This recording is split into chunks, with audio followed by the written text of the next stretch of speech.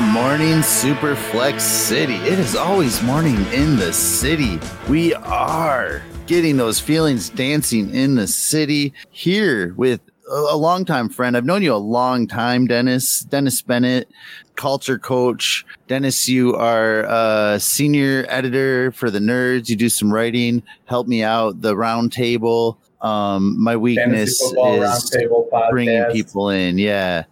But nevertheless, I contribute a little bit to Football Diehards as well. I've got some stuff coming out in the new magazines this year. I'll be in there. So nice. Just kind of like it's no thing. Spreading my wings a little bit of this going to be in the magazine. We'll see. That's pretty cool. That's awesome. I can't wait.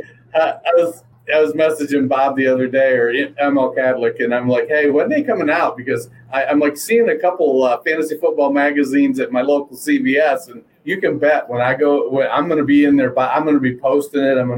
There's going to be a picture. I'm going to be showing it in the store, buying a magazine that I'm in. Yeah. Yeah. Hell yeah. I'm going to buy that magazine, Dennis, for sure. And so you have an interesting story too. Like, we'll just keep going with your good stories here. So let's start with the divisions of choices you had at first and the picks that you desired when you first submitted your application for the Scott Fish Bowl, and the music that you picked, and then lead them to where we are. I won't even say, I'll just say pull out a margarita and we'll get there. Well, when I signed up last year before there were sign up for your divisions, things like that. And then I was like, well, I don't really care what division I'm in. I don't need to go out, and I'm perfectly happy to fill in space wherever needed. And then Scott was updating things, and he changed the sign up form a little bit. So I went on, a couple months ago, 3 months ago, maybe. And I went in and it said, pick your divisions. And I was like, or pick band divisions you would like. And I guess at that point, what he was doing was it was a poll. Whoever got the most, that's how he was picking the divisions. So I picked Kiss because Kiss was why I started playing music, and Motley Crue because I'm a big Motley Crue fan. The commonality between those two bands is they're kind of powered by songwriting bass players. And when I started playing music, I wasn't good enough to figure out other people's songs. So I, quote unquote, wrote songs because I had something cohesive to play until I got good enough to figure out other people's songs. So I've always been drawn to bands like Kiss and Thin Lizzy and Skid Row and Motley Crue that were kind of powered by the bass player when it comes to songwriting. So those were the ones that I put down. I honestly, I never picked a slot, I don't think. I feel like, and here's where, I naturally have a large head. It's going to sound even bigger right now. I don't really care what slot I get when it comes to drafting, because I'm like, I don't wed myself to any one strategy. And so wherever I am, if I can trade picks, I'll see what I can do. And if not, I go. If I'm in a situation like the Scott Fish Bowl where you can't trade picks, then you have to see who's drafted around you, where's the value, kind of mesh that with who are your guys and figure out who you're going to reach for, who you're willing to, what is there a position you're willing to fade? Maybe you go 0 RB or single RB. Maybe you go tight end early. But you kind of have to see how it goes.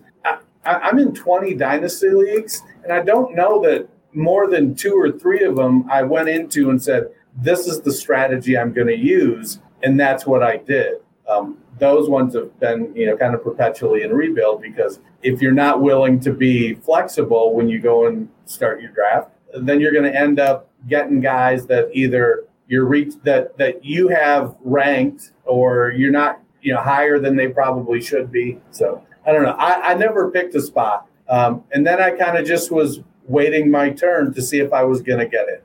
Yeah. And I ended up and then even like you said, like you kind of don't care where your spot is, and just kind of being a part of this, and in any case, and just having a draft spot is fun enough as it is, So Dennis, like I think back a long ways, like let's say Panhandles days, back to the Fantasy Life app and the heavy metal chat there. I don't know if that was opened. I don't know if that was opened by Mike Tulunko, who was on one of these actually as well, or somebody else. But I think back to that chat and like music from there back in the day. And like you mentioned now playing music and Kiss, like, Dennis, do you have a heavy metal scream? Like, is that something we I can do not. Or? There's a reason I was a bass player, and it's because they typically tried to keep the microphones away from me. I'm not known for my vocal ability, so no, I didn't have a scream. And I got to be honest, if I did have a scream back then, at this point in my life, it probably wouldn't work anyways. Just not happening. It's funny too because Dennis is my elder, and like on the Fantasy Life app, like I always imagined at Panhandles as somebody 10 to 15 years younger than me. So you didn't even show any of that age. Like you don't really know each other because you had the old Panhandles logo back in the day. Right. I've rarely shared my face anywhere. And it wasn't until like finally we started talking and I started seeing you around on some of your live videos with the Fantasy Roundtable, etc. And you realize that Dennis is significantly older than me. And yeah, so most people I've asked, I'm significantly older than just about everybody. and I'm 43, so I'm not like super young or anything. But most people that I've had through these interview sessions, I ask them like, what was their first cassette tape or their first CD? And I'm not comfortable asking you that. I feel like I should ask you like, what was the first device that you remember buying music for? And we'll go from there. So, like, did you have an 8-track, Dennis? There was an 8-track in the family. I had one in the family. I was young enough that I specifically did not buy it.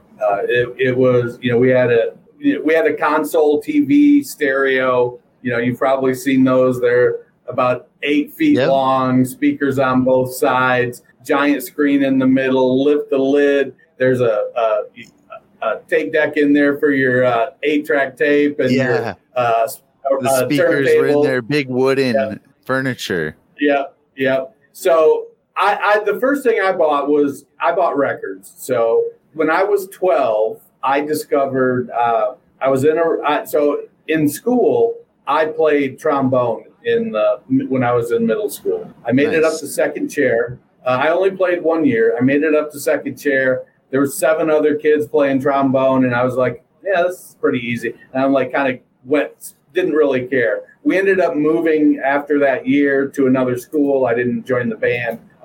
But there was always music around. My parents were into country music for the most part. So country music like Hank Williams and Waylon Jennings, Willie Nelson, Chris Christopherson, Loretta Lynn, Tammy Wynette. So it wasn't what passes for country today. It technically wasn't what influenced what passes for country today. It was what influenced the people that influenced what passes for country today. So it was, that's the type of music I grew up with. And then I had cousins around. And so, I had heard music like Black Sabbath and REO Speedwagon, things like that. And then in the music store when I was 12 one day, I saw the cover of Kiss's Hotter Than Hell album. And Gene Simmons with his hands up and his tongue out. And I was like, I want to do that. And so I bought that album. That was the first album I bought. I bought that album for myself. I was actually in there shopping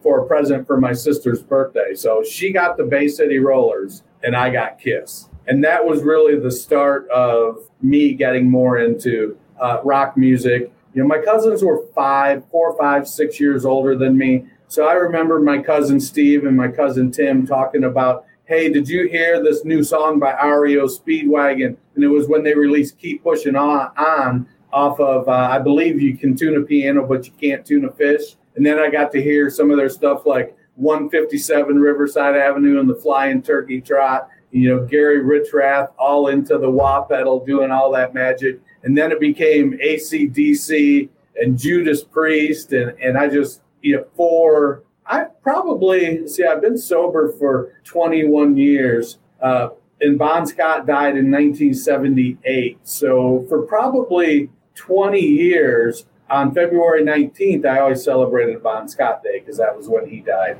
Wow. And awesome for you too on the sobriety too. That's awesome. Yeah, well, it is what it is. It's funny because the old saying in AA is, "What do you get when you sober up an asshole? When you take a drunk asshole and sober him up, what do you have? An asshole." So that's pretty much how it goes. Anyways, so that's where I got into rock. I was a huge Kiss fan. And it just became part of my identity being into heavy metal music. It was huge Judas Priest fan, Iron Maiden, and just went to, when I was 15, 16 years old, I moved from Michigan. I lived way out in the country in Michigan. Like you turned off of the dirt road onto the dirt road I lived on. I knew that about you or not, that you lived in Michigan. Oh, yeah. I was born in Lansing, and I lived in Michigan until I was about 15. So where was the place with the little dirt road? Was that still in Lansing? No, that was in Kent County. So you know where Greenville's at? I went to school in Greenville, had the Cedar Springs address. And literally, the road I lived on, my grandfather owned a bunch of property, and he gave each of his kids an acre to. I lived on Podunk Road. And it was just this little dirt road. I lived on Podunk between 16 and 17 Mile Road. About 10 miles outside of Greenville. Had to take the bus to school, but we were surrounded by woods and creek. And, the rule as a kid was you couldn't go further away than Mom could yell.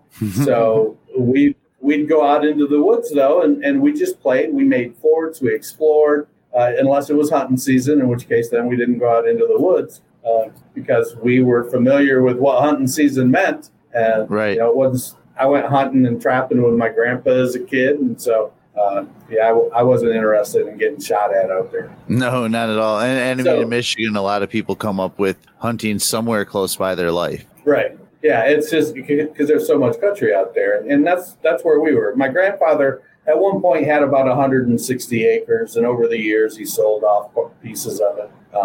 I don't think much of it's left in the family anymore. But it was a great place to grow up. There was a 1 acre garden between our house and my grandparents' house, and I had cousins that lived around the corner. And then eventually one of my uncles, they moved to another place. And when I was in the first grade, kindergarten, between kindergarten and first grade, I think it was, a family moved in that had a boy my age, and he and we became best friends for the longest time. So that's awesome. I think we didn't go to our first concert together, but unless you count going, our parents you ever seen Sweet Home Alabama, the movie? I've seen the movie, yeah. When I think about sort of the thing, it's like, there's a baby in a bar. Like, we would go to the bar with our parents and we would play pool and we'd run around outside. And by the time I was 12, if my dad was drunk, I would drive.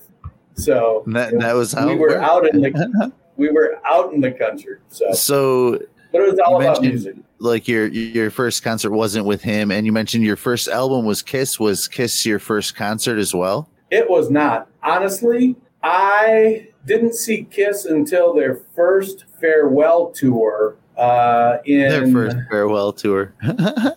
In it must have been 95 or 90, 97, 98, somewhere in there. I was living out in Chicago and I saw him at Rosemont Horizon. I saw him again recently. Concert? My first concert was at the Arizona State Fair out in Phoenix, and I saw the Police on the Zenyatta Mondatta tour. Nice. So, and then later that year, I moved 1970, 1980, right around 1980, because I was 15 when I was out there. So about 1980. Yeah. And then I moved back to Columbus. And so 15 or 16, I moved to Columbus. And then the first concert I saw in Columbus was Cheap Trick with UFO as the opener. And the second concert I saw in Columbus was Ozzy Osbourne's Blizzard of Oz with Motorhead as the opener. Oh, wow. So I didn't get the gravity of seeing Randy Rhoads at that time. But I only understood. I did. I only understood two things he said all night. Fucking Columbus were the only two words I understood that he said. But Ozzy was great. His band was great, and those were my first. Then I pretty much kind of landed in Columbus for a good while then, and I saw a lot of concerts in Columbus. I had a couple friends here in Columbus, and we'd seen Judas Priest 2 or 3 times. Who did we see back in those days? It was kind of blurry, if I'm being perfectly honest. We saw the Scorpions. A couple times. Quiet Riot. This 87, 89. So we saw Guns N' Roses. So early Guns N' Roses. I saw them at an outdoor venue out at Buckeye Lake. So like an amphitheater. And they were terrible. They were young. They were drunk. They were the first band of a 4-band show. Now, I was also young and drunk, so maybe they weren't as terrible as I remember. But I do remember the other bands being much better. I think Cinderella was on that ticket as well. But a few years later on the Use Your Illusion tour, I saw Guns N' Roses with Skid Row opening up for them at Beulah Park here in Columbus. And it was one of the best shows I ever saw. They were phenomenal. Yeah, that would be sweet. Both those bands, like Skid Row. I mean, that was probably one of my. I would put that in top 5 like first cassette tapes I owned. Somewhere like really, really early on, like in my cassette tape collection, was Skid Row and 18 in Life, and that album was great to me. So I want to fast forward a little bit, because I also know you as an amazing father. I always see pictures of you with your family doing stuff with that. And I've noted to myself that you are vicariously also living through your kids and music that they're getting into, and they're starting to play music. I think that you've gone to concerts with them, or they're somewhere in the near future here. That's something that's awesome. Like, how has that been like? And changing, has that changed how you feel about music, or just the joy that you get in sharing it with them? Well, so I have a son from my first marriage. He's 35 and he's a musician. He's a bass player. His current band is called The Most Falcons. You can find them on Bandcamp at The Most Falcons, and they're pretty groovy. They've been on the radio a couple times here locally, and he's still finding his way in life, but he's a better bass player than I was. And so I enjoy watching him have any level of success. Well, then I remarried, and now my son just turned 16, and he's into the guitar, and he's like way into the guitar. When he was in the 5th grade, we went through a phase of, well, you've got to have some extracurricular activity. And so I had always had instruments around the house. And so he's like, well, all right, I'll play guitar. And so we had him take a year of guitar lessons. And about, 8 months into it, his guitar teacher came to us and was like, hey, I just want to say, I really enjoy having Caleb in for his lesson. He's a super smart kid. He's really great to talk to. He goes, but he's not really learning anything. It's evident he doesn't practice. I'm like, I get it. We go round and round about practicing, and he doesn't, and it's a constant battle. And he's like, I will say he's got the best recall of any student I've ever had in like 30 years of teaching. He goes, but I just feel like I'm just taking your money because he doesn't practice. And we basically said, as long as we've got the money to give, we want him to do something. Well, it went on. He ended up finishing up the year. Some things changed with our situation, and so we stopped having the lessons. And then it'll be 2 years, I think, this Christmas, so about a year and a half ago. My oldest son came over for Thanksgiving, and when he comes over, he'll pick up the guitar and he'll tinker around, and Caleb occasionally would pick it up and make noise and whatnot. And so they were talking, and Eric tells him, he's like, well, I think I want to play. And Eric's like, well, then just play. He goes, well, I don't know about this. And lessons. And Eric's like, screw that. Just play. YouTube something, play it, figure it out. And he didn't really do anything. Eric was back at Christmas, and he's like, so what are you doing? And Caleb had started to talk about, I think I'm going to get more into it. He had started to look up some things to kind of figure out chords and scales a little better. And we let Eric know. And so Eric picked him up a couple albums for Christmas, got him Peace Sells by Metallica, and oh man, getting old is rough. I thought if we brought it ahead to where it was more recent, you'd have easier time remembering stuff. That's why I tried to get us away from the past, Dennis. Man, I appreciate the effort. So it was an Iron Maiden album, the Iron Maiden album that has the Trooper on it. I forget which one it is. But he got that for me. He's like, he's like, this is a good introduction to metal. Now, Caleb had gotten into a band called Sabaton out of, I think they may be Swedish, I think. And Caleb had started to get really into Sabaton. Well, Sabaton's it's not a gimmick, but what their kind of motif is they sing about historical battles. So they've been around 20 years, put out like 10 or 11 albums, and they're all about history and historical battles. Well, Caleb loves history, huge history kid. And so he just got really into Sabaton. Well, ended up Sabaton played the Cleveland Agora. He was still 15, so it's been at least a year and a half now. Played the Cleveland Agora on a Wednesday night, and I'm like, we surprised him, got him tickets. So I took him up to the show, and then we hung out afterward for like 2.5 hours by the buses. And he got to meet 4 of the 5 members of the band, get his flag signed. It was like for like 48 hours, I was the coolest dad in the world. Nice, dude. That's but awesome.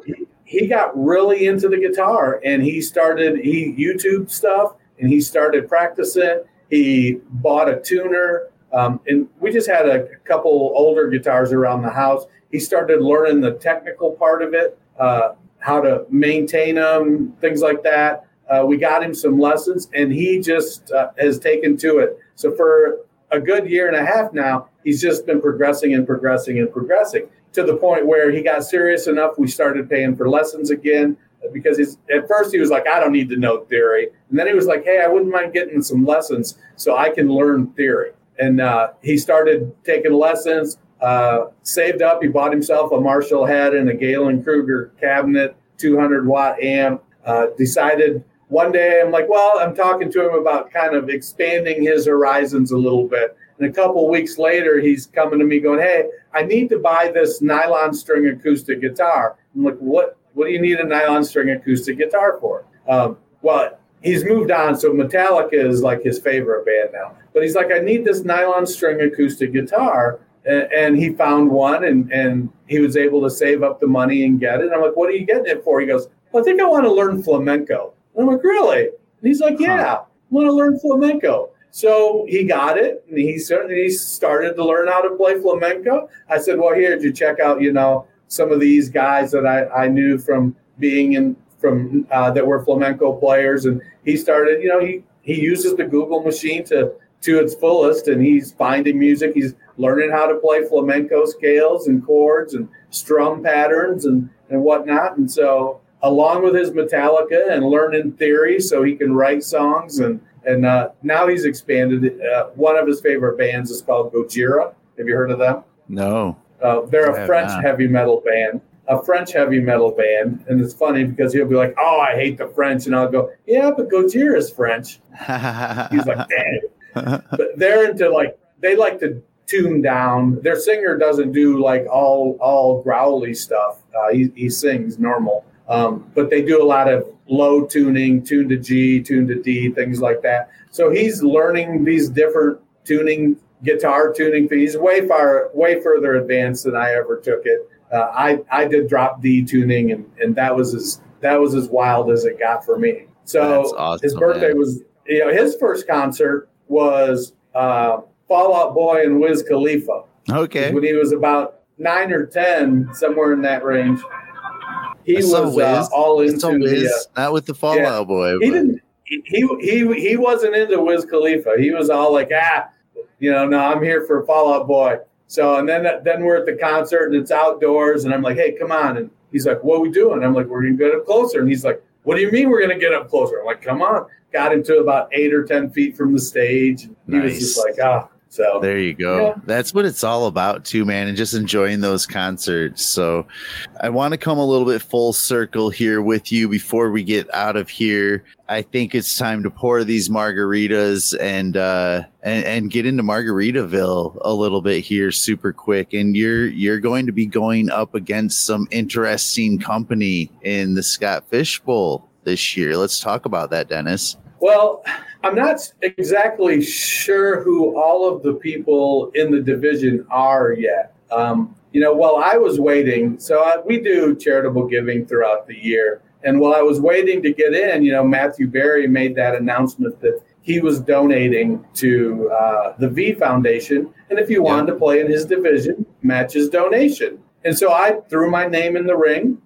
Scott was like, hey, he had said that like he had gotten a big enough response to fill multiple divisions. And so I'm just, I waited. I said, here, I'd like to, I'm in. You pick me, I'm in. I'm going to make a donation. I'm going to make donations this year anyways. And so I just waited and waited, waiting. I don't know. I wasn't sure how long he was going to wait to decide who was in it or whatnot. But then I got the email from Scott that I'd been picked. And I went and made my official donation and sent him the paperwork for that.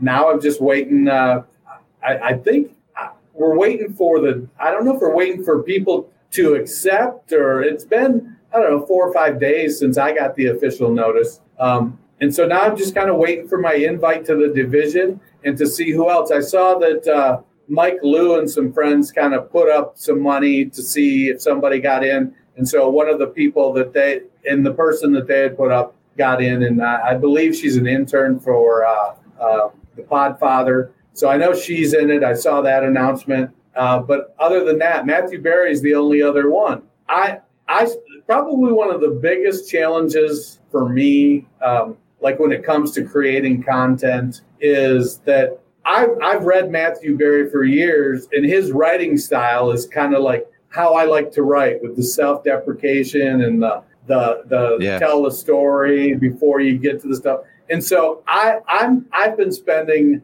a lot of my time trying to figure out how to not have people go, man, you're just a Matthew Berry ripoff. Well, no, that should be a compliment to Matthew Berry. And if I'm doing it good, even better. But, I want to create, original stuff. But I kind of am who I am. That's exactly. I'm not. I try not to. I try to make sure I'm not putting out stuff that I don't believe in, or if I'm making a joke that it's a joke. I'm like, oh, that's a terrible joke, but I'm going to put it in anyways. If I include a joke in an article I write, because I think the joke is funny, so maybe you get it, maybe you don't, but exactly. I think it's funny. So I'm looking forward to it, waiting to see. I was talking to you a little bit beforehand. Dynasty Nerds has got a mock draft tool coming out. They've been teasing it for a little bit, but they've put in Scott Fish Bowl settings. So once it's released, you'll be able to choose your draft slot in the Scott Fish Bowl settings, and you'll be able to mock draft from your actual pick spot to sort of get an idea of how things might fall. I'm curious to see how it plays out. I did one mock draft, but it was kind of a quick and dirty. I picked the 10th spot, and some of the picks that were available to me, I thought, I don't know if that's going to really be how it falls. I feel like it's going to be a lot more quarterback, running back heavy, but I could be wrong. I took 2 kickers. Shout out to Linda Lyons. So, but I hope I pronounced her name right. But, I decided what the heck. The kickers were looking like they were ranked high at that point, so I took a couple I thought might be good flex options. Yeah, you'll listen back to the Jennifer Aiken show, too. She had some good kicker information that she released on that show. So there's a whole bunch of people putting out great stuff around the scoring format. With the 3rd round reversal, is going to be. I've only had one draft where I've had a third round reversal before.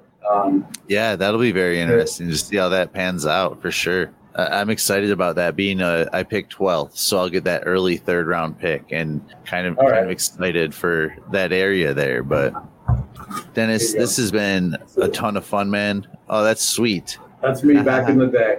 Nice. It's the old picture of Dennis, a long-haired Dennis rocking out. Need to change your profile pic now. The old Park Avenue Club here in Columbus. Again, Dennis, like I appreciate this a ton, making the time, doing this, just talking about something a little bit different, man, laid back. Again, tell them where to find you, anything you want to push them to, anything you've got going on. And thanks a ton, dude. Oh, it's my pleasure. My pleasure. You can find me on Twitter at culture_coach, talking fantasy football, just kind of hanging out. I'm on the Fantasy Football Roundtable podcast weekly. We do 2 shows a week, but I'm only on one. In season, we'll do 4 shows a week, and then I usually go on 2. Got some stuff coming out. I contributed to Bob Harris at Football Diehards. I believe the Pro Forecast magazine.